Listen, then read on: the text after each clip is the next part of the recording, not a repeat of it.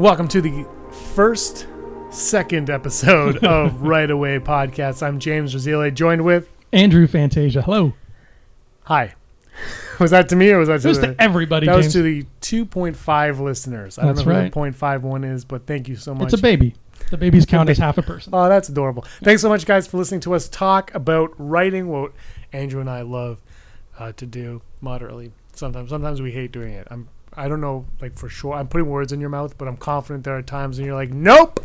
Oh, 100%. And that's kind of why, like, it was your idea to start this podcast. And I'm hoping that this will become the kind of show where writers like us who love to do it 90% of the time can listen to it during that 10% where they're hitting a wall, and they can listen to it and it can just kind of remind them why they love it. And it'll be the kind of show that you can come back to if you're just like, oh man, my character's stuck in a cave. I don't know how to get them out. You know, the postseason football is starting. I'm distracted by things. You can turn on Right Away, and maybe we'll say something stupid and you'll be like, hey, you know what? I'm smarter than those guys. I know what to do. Or maybe we'll say something kind of profound and you'll be like, you know what? They're handsome gents.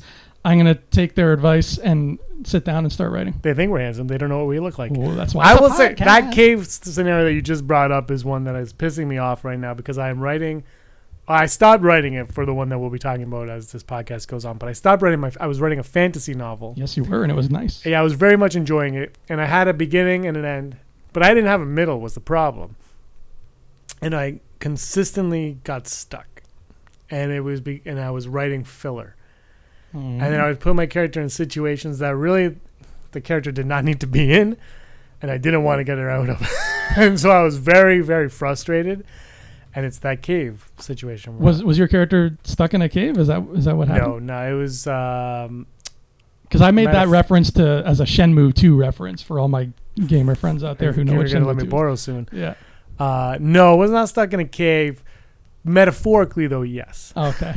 Metaphorically, my character, Jeremy, was stuck in a cave. Which is the best kind of way to be stuck in a cave. Yeah, it was frustrating. But today we're going to talk about the beginnings of the writing process. Yes. I guess I should preface this by saying that this is our own personal opinions and takes because I think everybody works differently, but this is how I think you and I know it's how I so I'm getting, we're going to talk about how we get from that idea floating around in our head to written on paper in a way that makes sense, because it's easy to write the idea down, but in a way that makes sense is very hard.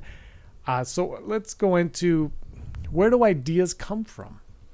Well, here, if you heard our intro episode that we made for Right Away, James brought up that him and I know each other from making movies. He's a filmmaker and I'm an actor. So I got cast in a bunch of his movies. And one of the movies you made, a film called Out There, had a really cool premise. I kind of fell in love with the premise when I read the script. And it's one of those premises that you've told me on several occasions. You've had lots of people asking you, James, how the hell did what prompted you to think about a movie where you send a guy to Mars? Because that's what it's about.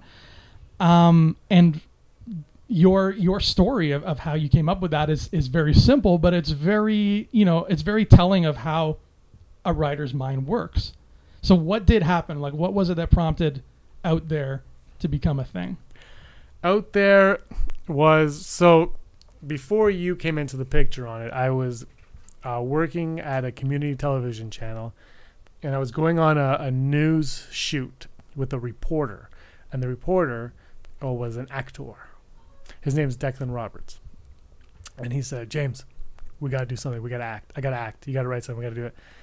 And I said, okay, I can do this. So I wrote this script called Straight On Till Morning, and it was like a romantic drama, which was what I did a lot of the time.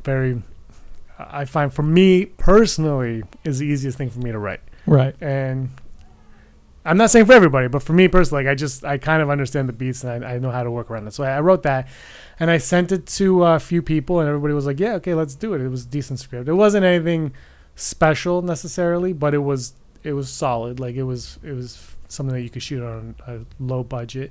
And I said, but I'm only doing this if we have a Kickstarter campaign and blah, blah. And everybody was like, yeah, that's fine. because I needed to have some money. I couldn't spend all of my money on it. I was getting tired of doing that. I'm like, Yeah. I need money that I can to make this work because I don't want to spend a lot. It takes time, obviously, I didn't want to do that. And then after like a few weeks of that, I was getting the Kickstarter like in my head, planning it out, writing down notes of how I was going to approach that.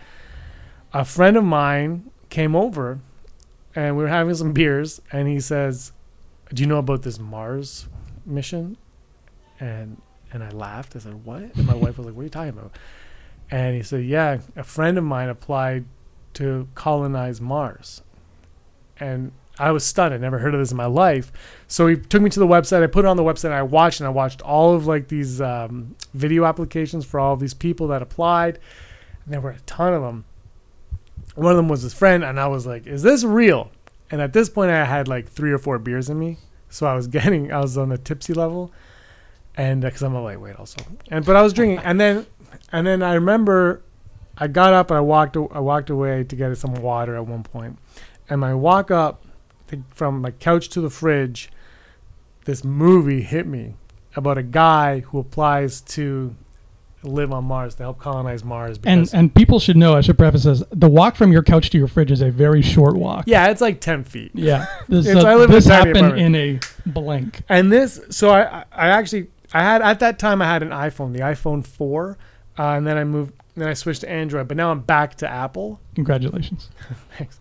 But the thing that's cool about coming back to Apple is my notes from my old phone have appeared through the cloud on my new phone. So I have these notes I just found this today, oddly enough, February 23rd, 2014. We shot the film that April. Well, we started to in April. This is February 23rd, 2014.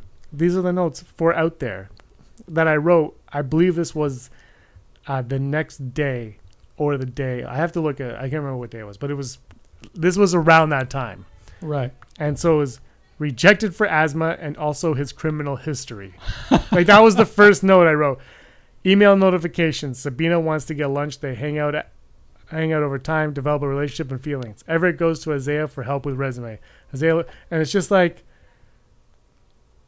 about, like it's all those beats. I was like, I need this. This needs to happen. Sabina is, spoiler alert, whether or not she gets accepted to Mars. And then they try to discover what to do with their relationship. And then there's like a scene here that I wrote. Why not the moon? Why don't you colonize the moon? That's actually a line from it. So these were my first notes. So February 23rd was when I started writing notes. And I wrote 50 pages of that script. Wow. In one day. That was a very unique situation. I wrote another one that quickly before. I wrote the entire script for Out There in 3 days. It was in 3 days. Then rewrites, obviously, whatever. But the first draft was 3 days, which was, I think, the quickest I ever wrote anything before that was this script called Always Signal. I wrote that in 5 or 7 days, and that was 150 pages. This one was 110, 120. Yeah, Out There was about 110-ish. Yeah, it was around there. But I learned a lot since I wrote the other one that it shouldn't be that long. The thing with Out There, and you can talk about this a little bit, was it was 2 movies basically. It was a movie of you trying to go to Mars, and then it was a movie of the female character trying to go to Mars. Right. It was kind of like, imagine if the first half of Karate Kid was about Miyagi trying to win a competition, and then he's like, you know what, I'm kind of frail. This probably isn't going to be happening, but this kid's got some promise. Let me see if I can work on this. And it's so, like, it's such a perfect example, this story of that kind of writing where it's like it just kind of appears in you and you just have to expunge it and just get it out onto paper. And sometimes that is like, the force of that is so strong that it only takes 3 days to write 50 pages or however much it was. So that's the kind of writing that we all as writers, we want it. We crave that. That's the kind of feeling that we wish we could get every time we sat down. And, we're not going to get it. Unfortunately, that's just how brains work, unless you're some kind of savant, in which case, like, damn, call us up, come be a guest star, tell us how you feel. Please. But that is the sort of the holy grail of writing, I think, is getting that feeling. And the fact that you got that feeling about something that was so out of left field, like these people are going to Mars. Like it's not even, it's a B-roll news story. Yeah. And it hit you in that way, which is awesome. It was strange because it was almost like it really did write itself. Like I wrote the 110, 20 pages, whatever it was, in the 3 days, with bad grammar and spelling and whatnot. I wrote in the 3 days, and I sent it to Erin, my wife, who produced it, Brock, who was a producer on it, and I sent it to you. And when I was doing Straight On Till Morning, I had cast Declan in that, and Jacqueline Betts. I had cast her as well, so I had to go to them and I had to be like, by the way, we're not going to do Straight On Till Morning anymore. But so I sent it to both of them. Jacqueline right away was like, yes, like because her character in Straight On Till Morning was the extremely typical, boring, bland female character in every romantic. Like it was just like, right. She's like been there, done that, but she'll do it. But she's like, I've been there, done that. Yeah. Whereas this one, she was quirky and I had to have a lot more fun with it. Declan, however, went from the lead to the co-lead. His character is prominent in and out there. Like he has a big role in out there, but he was no longer the lead, so I had to talk to him about that. But yeah, those were who I sent, and everybody kind of was like, everybody was on board really quickly with that, and I think because of that, we were able to push up the Kickstarter campaign. Because the other thing that I was able to set everybody on was I said, if we go to Kickstarter with this, and we try to convince people to give us money, the premise of this is easier to sell, more intriguing than Straight On Till Morning, a guy with a girl problem. Like it's like there is so much more that we can do with that. And we met our goal on Kickstarter, which was the most exhausting. I think it was 3 months. It was the most exhausting 3 months of my life. Like it was just like it was a full-time job on top of my full-time job on top of trying to get this movie going. It was really, really tiring. But that's the story of Out There, not so much how we got the how I started it though, what kicked it all off, because this is how it was those video applications I watched like 20 or 30 of them the night. And while we were watching one, Everett Curtis, his character, the reason I think why that worked so well was because, or how I was able to write so fast, was that character, because of the video applications, I knew what needed to be said and in what manner and context they needed to be said in. Yes. So it starts off with a video application. And that was the kicking point. And I also knew the other benefit I had to this was I knew that I had Declan and Jacqueline and I needed to write them roles. So that was all kind of part of it. It was one of those, everything worked out perfectly. It was like, at the time, I didn't know who to cast forever, but I wasn't at that point yet. I was just like, I have this character, and it was close to the beginning where I thought of you. Like it was early on, but it wasn't the first. That wasn't the first thought. The first thought was, right, I have to write this character, and he's going to wear a vest, and you never end up wearing a vest. But I was like, it's got to be this. Thank you for not making me. But that was how it started, and what made it really easy was I had the other applications to go from, and it was just such a perfect because what it was when I watched the other video applications, the stories of those people's lives hit me, and so I was like, this is how it starts. And then because I had Declan, I was like, this is Declan's character, and this is going to be Jacqueline's character, and because I knew that I had to have those characters, I knew how to fit them into the story in an organic way, and so that's how it all. So that's what made Out There for me unique compared to a lot of other things I've written, where it was easy to kickstart that one. Do you have anything that you've written that's been like super easy? Super easy? There was a story I wrote, a novel called Side Scroller, which was about video games. Yeah. Sort of. It was sort of about video games, but it was actually my first attempt at a romance story, which I had never done before. So I said, well, that's interesting, because I'm like, I just go right to the romance. You go right to the romance. And you're like, no, middle finger to the romance. No, I don't believe in love.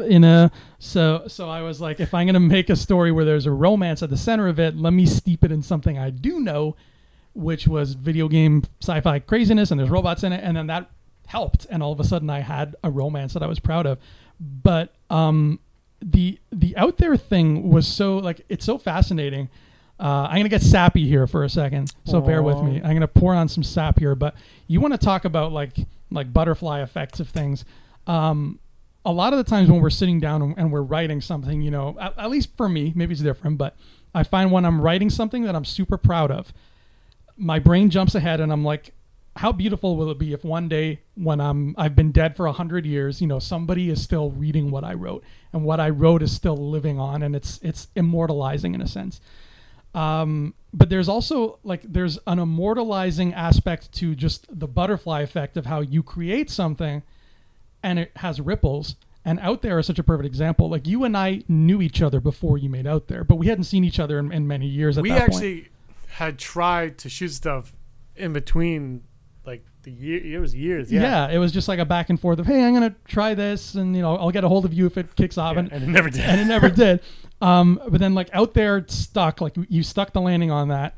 I came aboard and made this feature with you, and that set the ball rolling where we made another feature together, and then we made another little thing together, and then you and Brock started Rebel Scum podcast and invited me into that, and so on and so on, and now here we are starting our own. So this podcast right away kind of owes Out There for that. Damn right, Out There. There you go. So it's an immortalization that, like, you created so much just from writing Out There, and it's weird in that way. It's really weird. Yeah, and I was actually so I thought of you for Out There within the first 50 pages is when because his voice kind of changed to your voice somewhere around there, and before he sounded like Gilbert Gottfried. Yeah, that's I think I'll have a heart attack and die. That's my Iago from Aladdin. So bad. I'm good at impressions. Email us at therightawaypodcast@gmail.com and let me know what you think of my impression of Gilbert Gottfried. I'm going to be the first to email. Please. It's so bad. But yeah, so what I was going to say, though, is I said, I think I asked you to be in it before I even told anybody, which is really safe and respectful as me. But everyone's yelling at next door. So what I did was I had the 50 pages, and I was like, Andrew would be perfect for this. And I was like, but we've been trying to work for so long. Is he going to be like, another one of these? Yeah. And then just be like, no. That's what I was kind of anticipating that. And then you were like, yeah. And I was like, okay, God, good. Because it was that character is, of all the characters I've written, was the most specific to, and Sabina too, but like those two characters were like, if the actors don't, if the acting is not up to it, these characters will just, I thought they would suck, kind of. Like, because Everett could have been a caricature, I think. Yeah.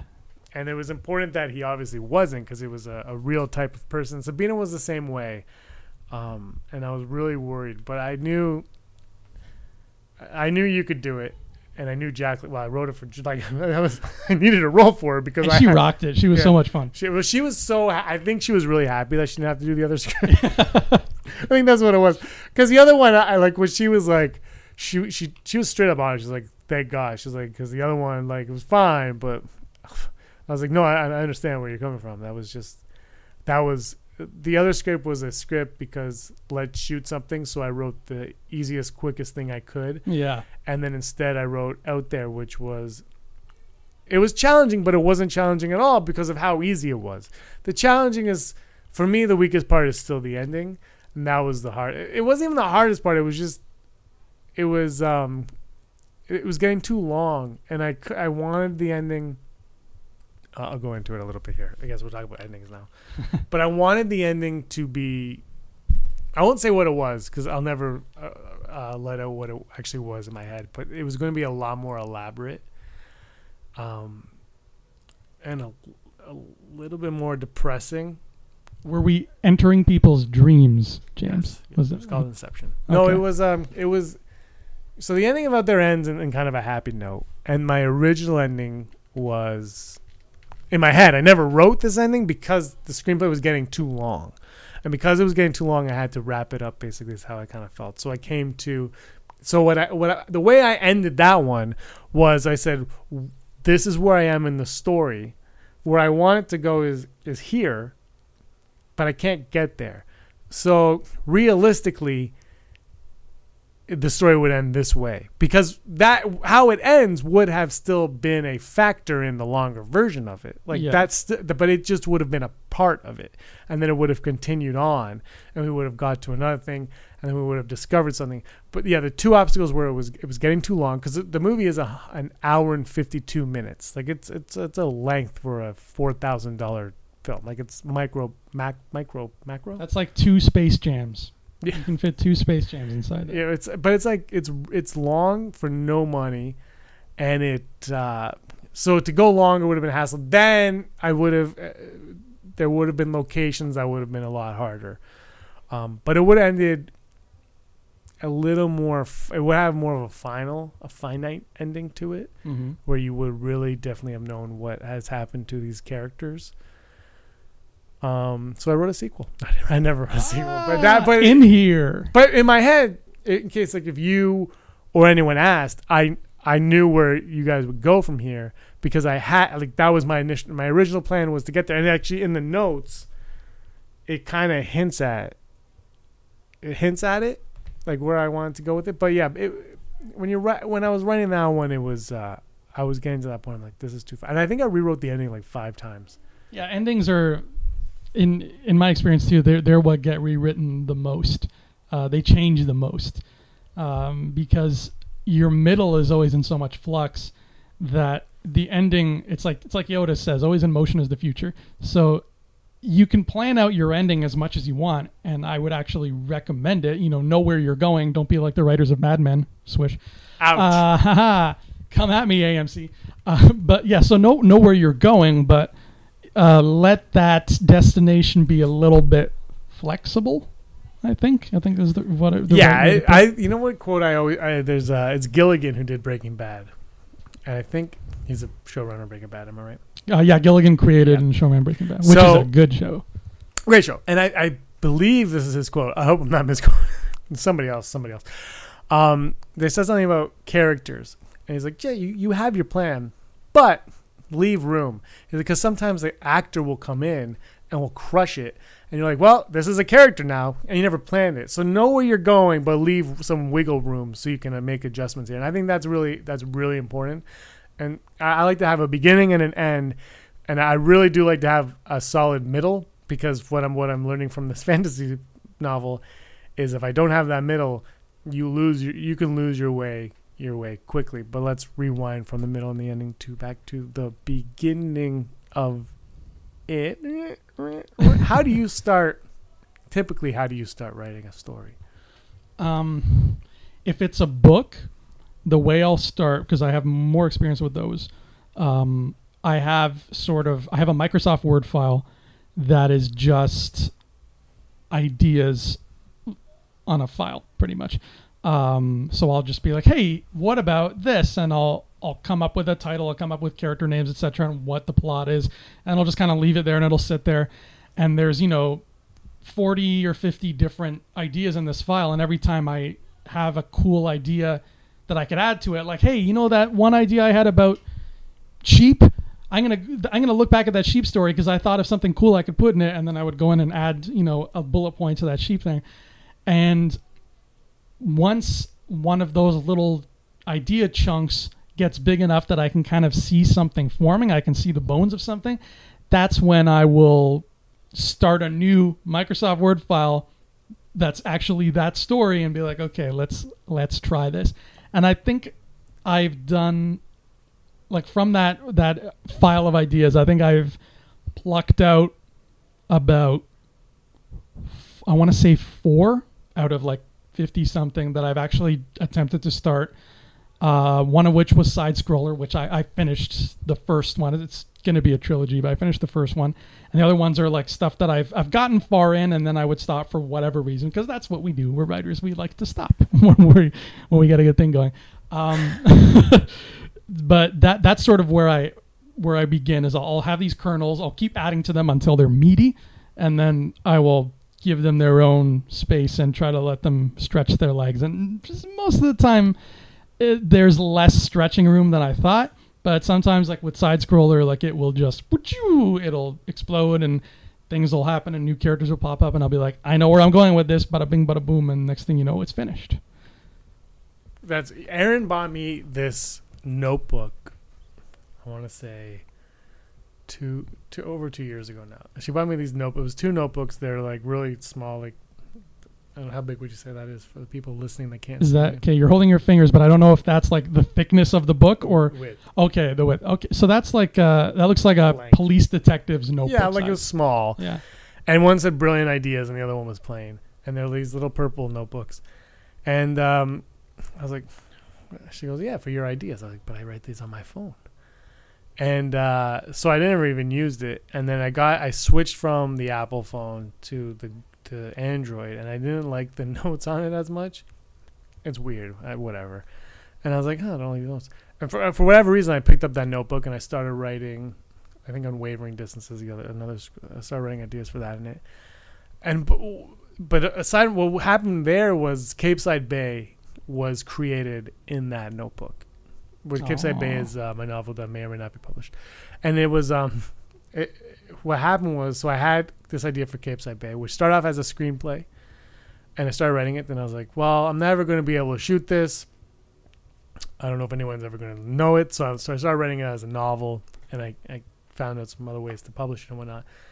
And so I had this idea, and I started writing it, but I didn't know where it was going to go. Well, no, sorry. I knew where it was going to end. Mm-hmm. I didn't know how to get there. And the one thing that I did have going for me on this one was each chapter was a time of day. So it was morning, afternoon, evening, night. I really liked that about the book, by the way. That was fun. Yeah, so it was Thursday night, then it was Friday morning, afternoon, evening, night, Saturday. So it was all weekend. It was Thursday to Monday, the Labor Day long weekend. So I knew that. And that ended up being the most beneficial thing to ever happen to me in my writing life ever, aside from maybe looking at those application videos for out there. Because what happened was because that was the structure, each storyline needed to fit in those. So what I would do is I would write down, so I had my Thursday night written, I had my Friday morning written, then I was like, well, what's Friday afternoon? What would happen in the afternoon? Then I'd write that down. Then I'd be, so Friday night, this has to happen. And because of that, everything kind of was able to come into place because of that structure. If I didn't have that structure, it would have been a completely different book, I think, because it was just, everything was able to fit, like the pieces. So I was like, at one point, there is an astrobiologist character that shows up, and I knew the character had to show up. I was like, well, the character can't show up until Saturday morning. Yeah.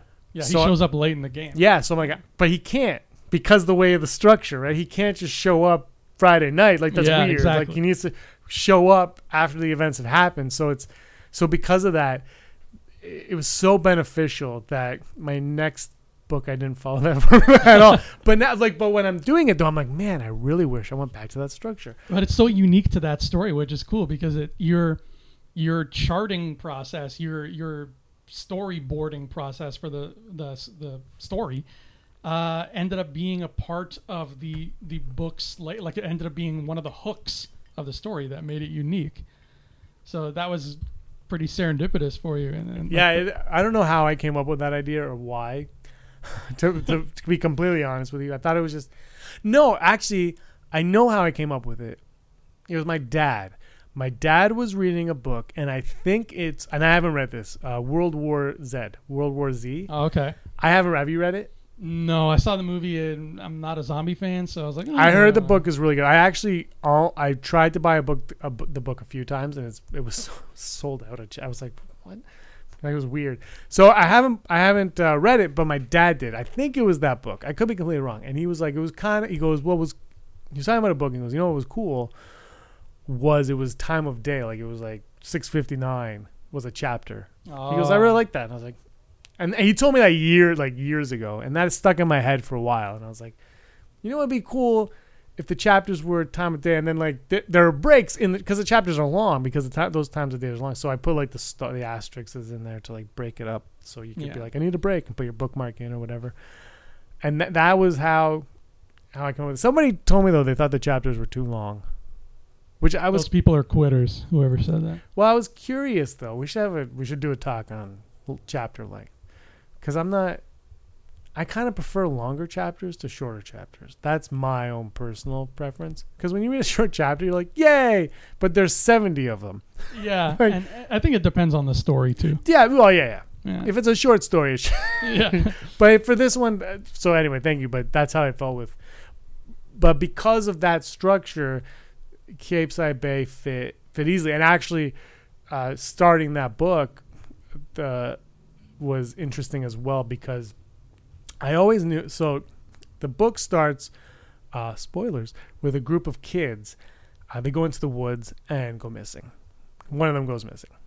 That's how. Well, you've read it, so you know. Mhm. That's how it starts. However, the screenplay, I didn't know how to write that in the screenplay. So the first chapter, the beginning of the screenplay was actually the second chapter of the book. It was the morning after. I never Oh. wrote the kid part in the thing because I was like, in my head, and I never got that far into the screenwriting. Like I wrote,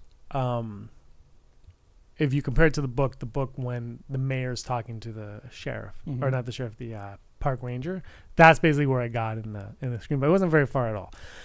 But I didn't know if I should have that part in the screenplay or not. Like is the movie powerful with it? Should I take it out? But when I was writing the novel, and this was my first novel. I've written tried writing them before, but never. But I was like, I can write this now because I feel you have more freedom in books, Yes. and you can flesh things out, and you could take your time. Because in a screenplay, without there, I couldn't tell the ending that I wanted to tell because of time. Yeah. Whereas in a book, I'm like, wow. So there are things in the Capeside Bay book that never would have existed in the screenplay because I got to flesh it out. So the first chapter is the Thursday night, which is kind of a prologue. I don't know if I call it that or not. I think I just call it Thursday night, but it is definitely a prologue. It works as a prologue for Yeah, sure. it definitely is. I don't know if I call it that or not. I can't remember. I think you just call it Thursday night. Yeah, probably. But it's a prologue. It's just it's like this is before the story because when I was writing the screenplay, so when I wrote it, I had the idea of what happened already in my head that I didn't write in the screenplay. So I got to write that out in full length. And then because I had the second chapter, I guess, written in the screenplay, I had that already. And I got to do the book is always better than the movie, where I got to take my scene and then flesh it the heck out. Yeah. And I got to make it so much longer, more elaborate, and go into more detail. And so that was so these are two examples of me having very, very easy goings starting my writing process. Yeah. And it's funny that you mentioned the notebook. I don't even know if you know about this, but so that Word file that I mentioned where I just jot down ideas, the name of that Word file is called the 160. And where that name comes from is about, I want to say at least 11 years ago, maybe longer ago, I went to the Toronto International Film Festival for the first and only time. Were you in it? No, I wish. I just went to see a movie. I remember the movie was called Edison, and Justin Timberlake and Ice Cube were in it. But I can't tell you what it was about because I can't remember. It was just people shooting gangsters. But they gave out these books at TIFF, and they were these little black notebooks, very nice with a nice shiny cover, and they were thick notebooks just full of blank paper because you were supposed to walk around with these notebooks and get autographs from people. But I realized two things very quickly during that evening. A, I did not pay nearly enough to have the privilege to walk around and actually meet people worth getting autographs. I bought a VIP ticket, and apparently that's not enough V for what they were expecting. Maybe it wasn't enough P. Maybe. And the second thing I learned was that I don't really care for autographs. I'm not really the kind of person who wants to own autographs. I mean, it would have to be somebody big, for me to want their autograph, somebody from Back to the Future, something important to me. So I was I never go to fan expos or anything and be I gotta freaking get autographs. That's not my thing. So I had this notebook filled with blank white pages, just small white pages. And one day I sat down and I counted how many pages there were, and there were 160. There were 160 pages. So I thought, okay, I'm not going to waste this notebook because I don't like wasting paper. So I'm going to make it my mission to fill this notebook. Every page I'm going to fill with an idea, whether it's for a book, a movie, a video game, something, just an idea. And at the end of it all, I'll have 160 ideas and a full book with no wasted paper. Everybody wins. It's still not filled. I think I have filled maybe 75 pages of that book. It's been a while since I opened it. But that's where that Word file came from. I turned it into a Word file afterwards. I called it the 160. And I was like, okay, all the ideas that are in the book are going into this file, at least all the ones that were based for novels, because that's primarily what the file was for. And that little notebook kind of prompted me to be more creative too. So a lot of my ideas that I had, even ones that, only exist as literally 4 words inside that tiny book sitting in my night table, they came from the fact that I had a lot of paper and nothing to do with it. So I wanted to fill it out. So thank you, Tiff, for your one good contribution that year was giving me that book. Let's go into the difficulties of writing. I have had some doozies where I have, a stroke, lightning strikes. Like, I got the idea. This is going to be the best story I'm ever going to tell. Mm-hmm. And I sit down and I write nothing. How about you? Yeah, there's the lightning, exactly like you said. There's a story, like my main story I've been working on since 2004. Is this the one that's like 24 books? Yeah, 20 books. But yeah, you're not far off. I've been working on it since 2004, and I have, the ending plotted out. But even now, to this day, I'm still getting those lightning strikes for it. But sitting down to add a new chapter to it, sometimes I'll be like, yep, and we're done after a couple hours. Or sometimes I'll be sitting there staring at an empty screen and be like, yeah, I'm done. I can't finish a chapter today. That's how it rolls, unfortunately. Even something that I've been familiar with for 14 years, like it's just when the time is right, the time is right. And when it's not right, you don't want to force it. If you force it, you can, the best way to come up with something good, yes, is to sit down and actually write something, and even if it's gibberish, whatever. But if you're trying to force something into your story that doesn't necessarily fit just because you want to be able to say, I had a productive day, then you're doing a disservice to your story and your character. Let me ask you a question, though. So you're going to sit down. You're like, I have an idea. I'm going to sit down. And it's not coming to you. Do you just walk away, or do you force yourself to write horrible garbage, and then at least when you go back, you have a template? If the idea has to do with the part of the book I'm at right now, I'll just write stuff, and then I'll have that template to go back to and edit. But sometimes, the majority of the time, the idea will be about a part of the story that I'm not at yet. I'll be like, oh man, wouldn't it be great if she said this to him at this point? And I'll be like, okay, that's 3 books from now, but can I plant seeds for it now? And then, I'll look at where I am and I'll be like, okay, this guy's doing this. Let me see if I can get him out of this situation. But my mind is on that other idea, and I'm so excited for that, I can't focus on the present. I'm like, oh man, I just want to talk about what this princess is doing, 50 years from the point in time where I am now, where this guy is walking down the street. So I can't finish that guy's street tale because I'm just too damn excited about what the princess is doing in the future, that I'll try, but I'll have nothing, and I'll have to just walk away and wait for that idea to cool down so I can go back to the guy on the street and help his ass out. Yeah, I know how that feels too. Like I said, the fantasy one for me is, have I sent you that book at all? Anything that I've written from there? Not the new one that you're doing, which is like fantasy sci-fi, right? You're talking about the other fantasy. Yeah, the fantasy. Yeah, you sent me, I think at least one chapter, if not two. Yeah, which is all I've pretty much written. And then that's on the Patreon page, patreon.com/James Rosile. That might change. But it's all on there, what I wrote. And my struggle with this, and maybe you can help me out, is because it's I love coming up with fantasy names. I have so much fun with that.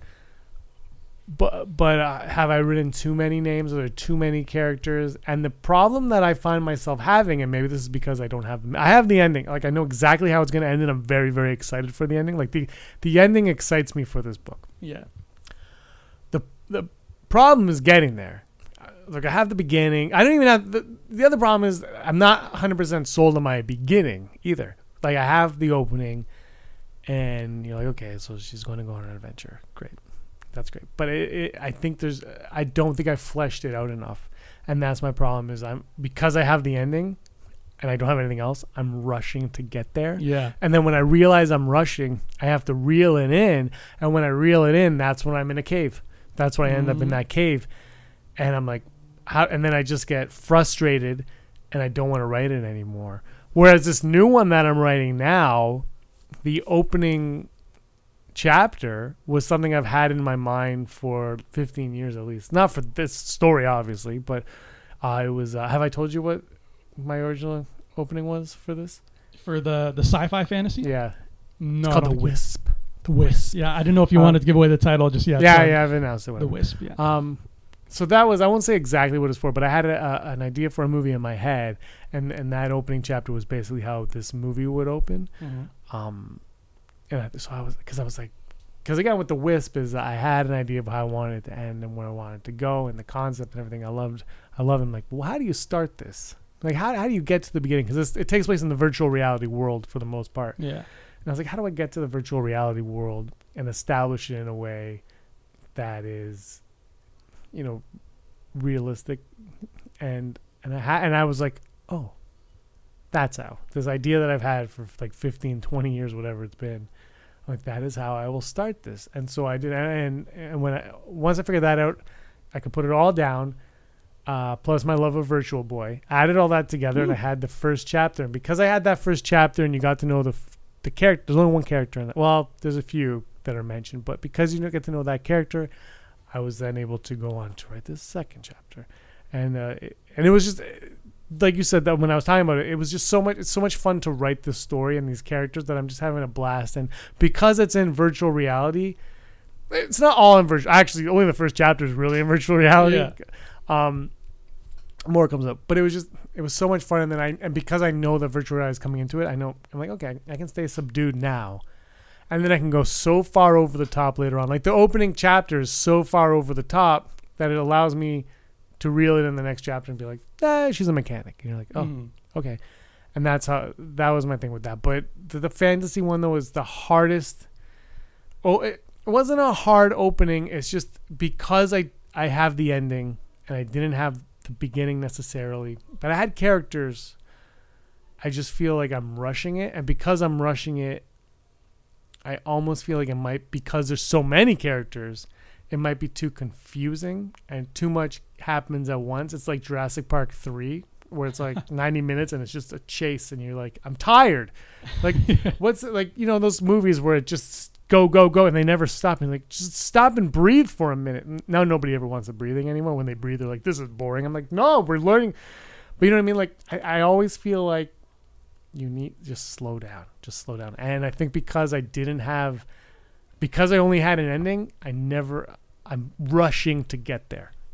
Now, I want to actually ask you about this fantasy story because, like you've mentioned, the scripts that you've written for the past decade have been very grounded scripts, mostly romances. And then all of a sudden you're like, hey, Andrew, I wrote a hardcore fantasy with magic emeralds and shit. And I'm like, okay, so where did that come from? What sparked that? That was, I'm old. Honestly, so like I said, I always wrote that romantic stuff because I always felt like love is the thing. Like, if you think every song is about love, like love is always the undertow of everything. Yeah. That's how I always felt. Except Cotton Eye Joe. No, that's except Cotton Eye Joe, the most popular song ever, of course. So I usually wrote for screen, and the screen that I was writing for was one with a budget that I could come up with for like $50. Yes. So it was never anything over the top. And then we did Out There. And doing Out There, I was really like, I mean, that was still kind of that love thing for the most part, but not as much, but it was still kind of there, some a little whatever. But there was sci-fi elements to it, Yeah. like small sci-fi elements, and I was like, and I love Star Wars, obviously, and I love Ninja Turtles, and I love Lord of the Rings, and I love like everything I love, but then I love like Edward Burns romantic comedies, like stuff like I love those too. But I was like, but I really love Star Wars, and I really love Ninja Turtles. I really love Lord of the Rings. I really love these things, and I love playing these video games that I throw on. Like Super Mario Brothers is fan. I'm like, I like this is what I like. So I wrote this short film called Mindgate, Yes. which we just shot, and I wrote it, and I was like, this is doable. I could shoot this, and then I started writing Capeside Bay, and I said, this was 2 years ago. I wrote all this 2 years ago. And when I did Capeside Bay, I was like, I couldn't shoot it. And the idea for that was I wanted to make something that I wanted to watch. And what I wanted to watch wasn't a romantic comedy this time. Sometimes it is. But this time it definitely wasn't.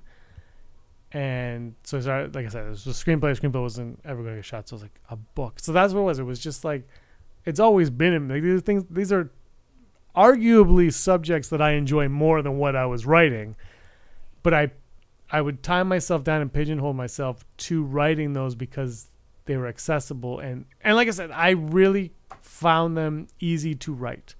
Whether they were good or not, I don't know. But for me, writing them and finishing them, I always found them very easy. But then Out There kind of opened that door for me going, but I want this. This is what I want to do. I like, not always, obviously, but not right now. And, and in Capeside Bay, there's that romantic element. There is a teenage boy who's in love with a teenage girl, and that's in there. Out There, there's some little romantic stuff in there. And Mindgate, there's none. But it's 7 minutes of alien stuff. But like, and then The Wisp has some in there, although that should be fun. And the other fantasy, The Legend of Onyx is what it's called. That fantasy, the love story is actually what it's all about without ever being a love story. Like, it's a fantasy. It's hard to explain.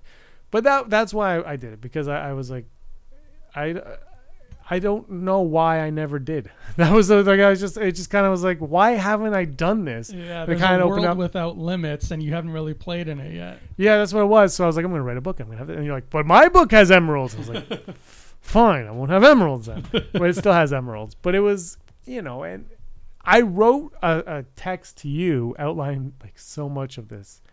And that was in January, and I don't know what year, and I don't know what phone. And I don't have that text. And I'm like, there were things in that text that I came up with on the fly. I was working a curling production, a curling show, the sport curling. I was in a truck. I'm sorry to hear that. Yeah, I was in a truck though, and I was like, all these things. So I text you these things because I didn't have a notepad or anything on me. I don't know where any of that is. Like, I haven't found it, and so I've been depressed.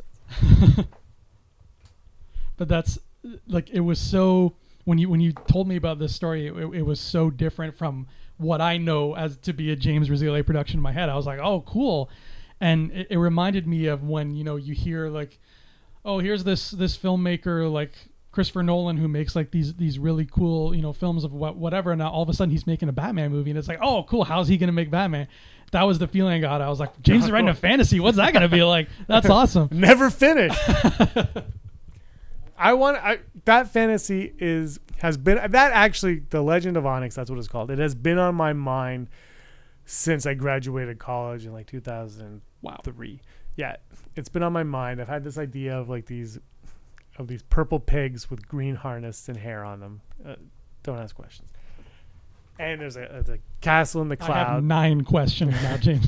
There's a castle in the clouds, like that kind of thing. Yeah. Water goes upwards, things like that. And I've had this idea in my head forever. And I was like, I'm going to write this. But the problem, like I said, is I don't have a beginning, or I have a beginning now, but I don't have a middle. And because I don't have that, it's just the rushing is pissing me off so much that I was like, I want to do this virtual reality one.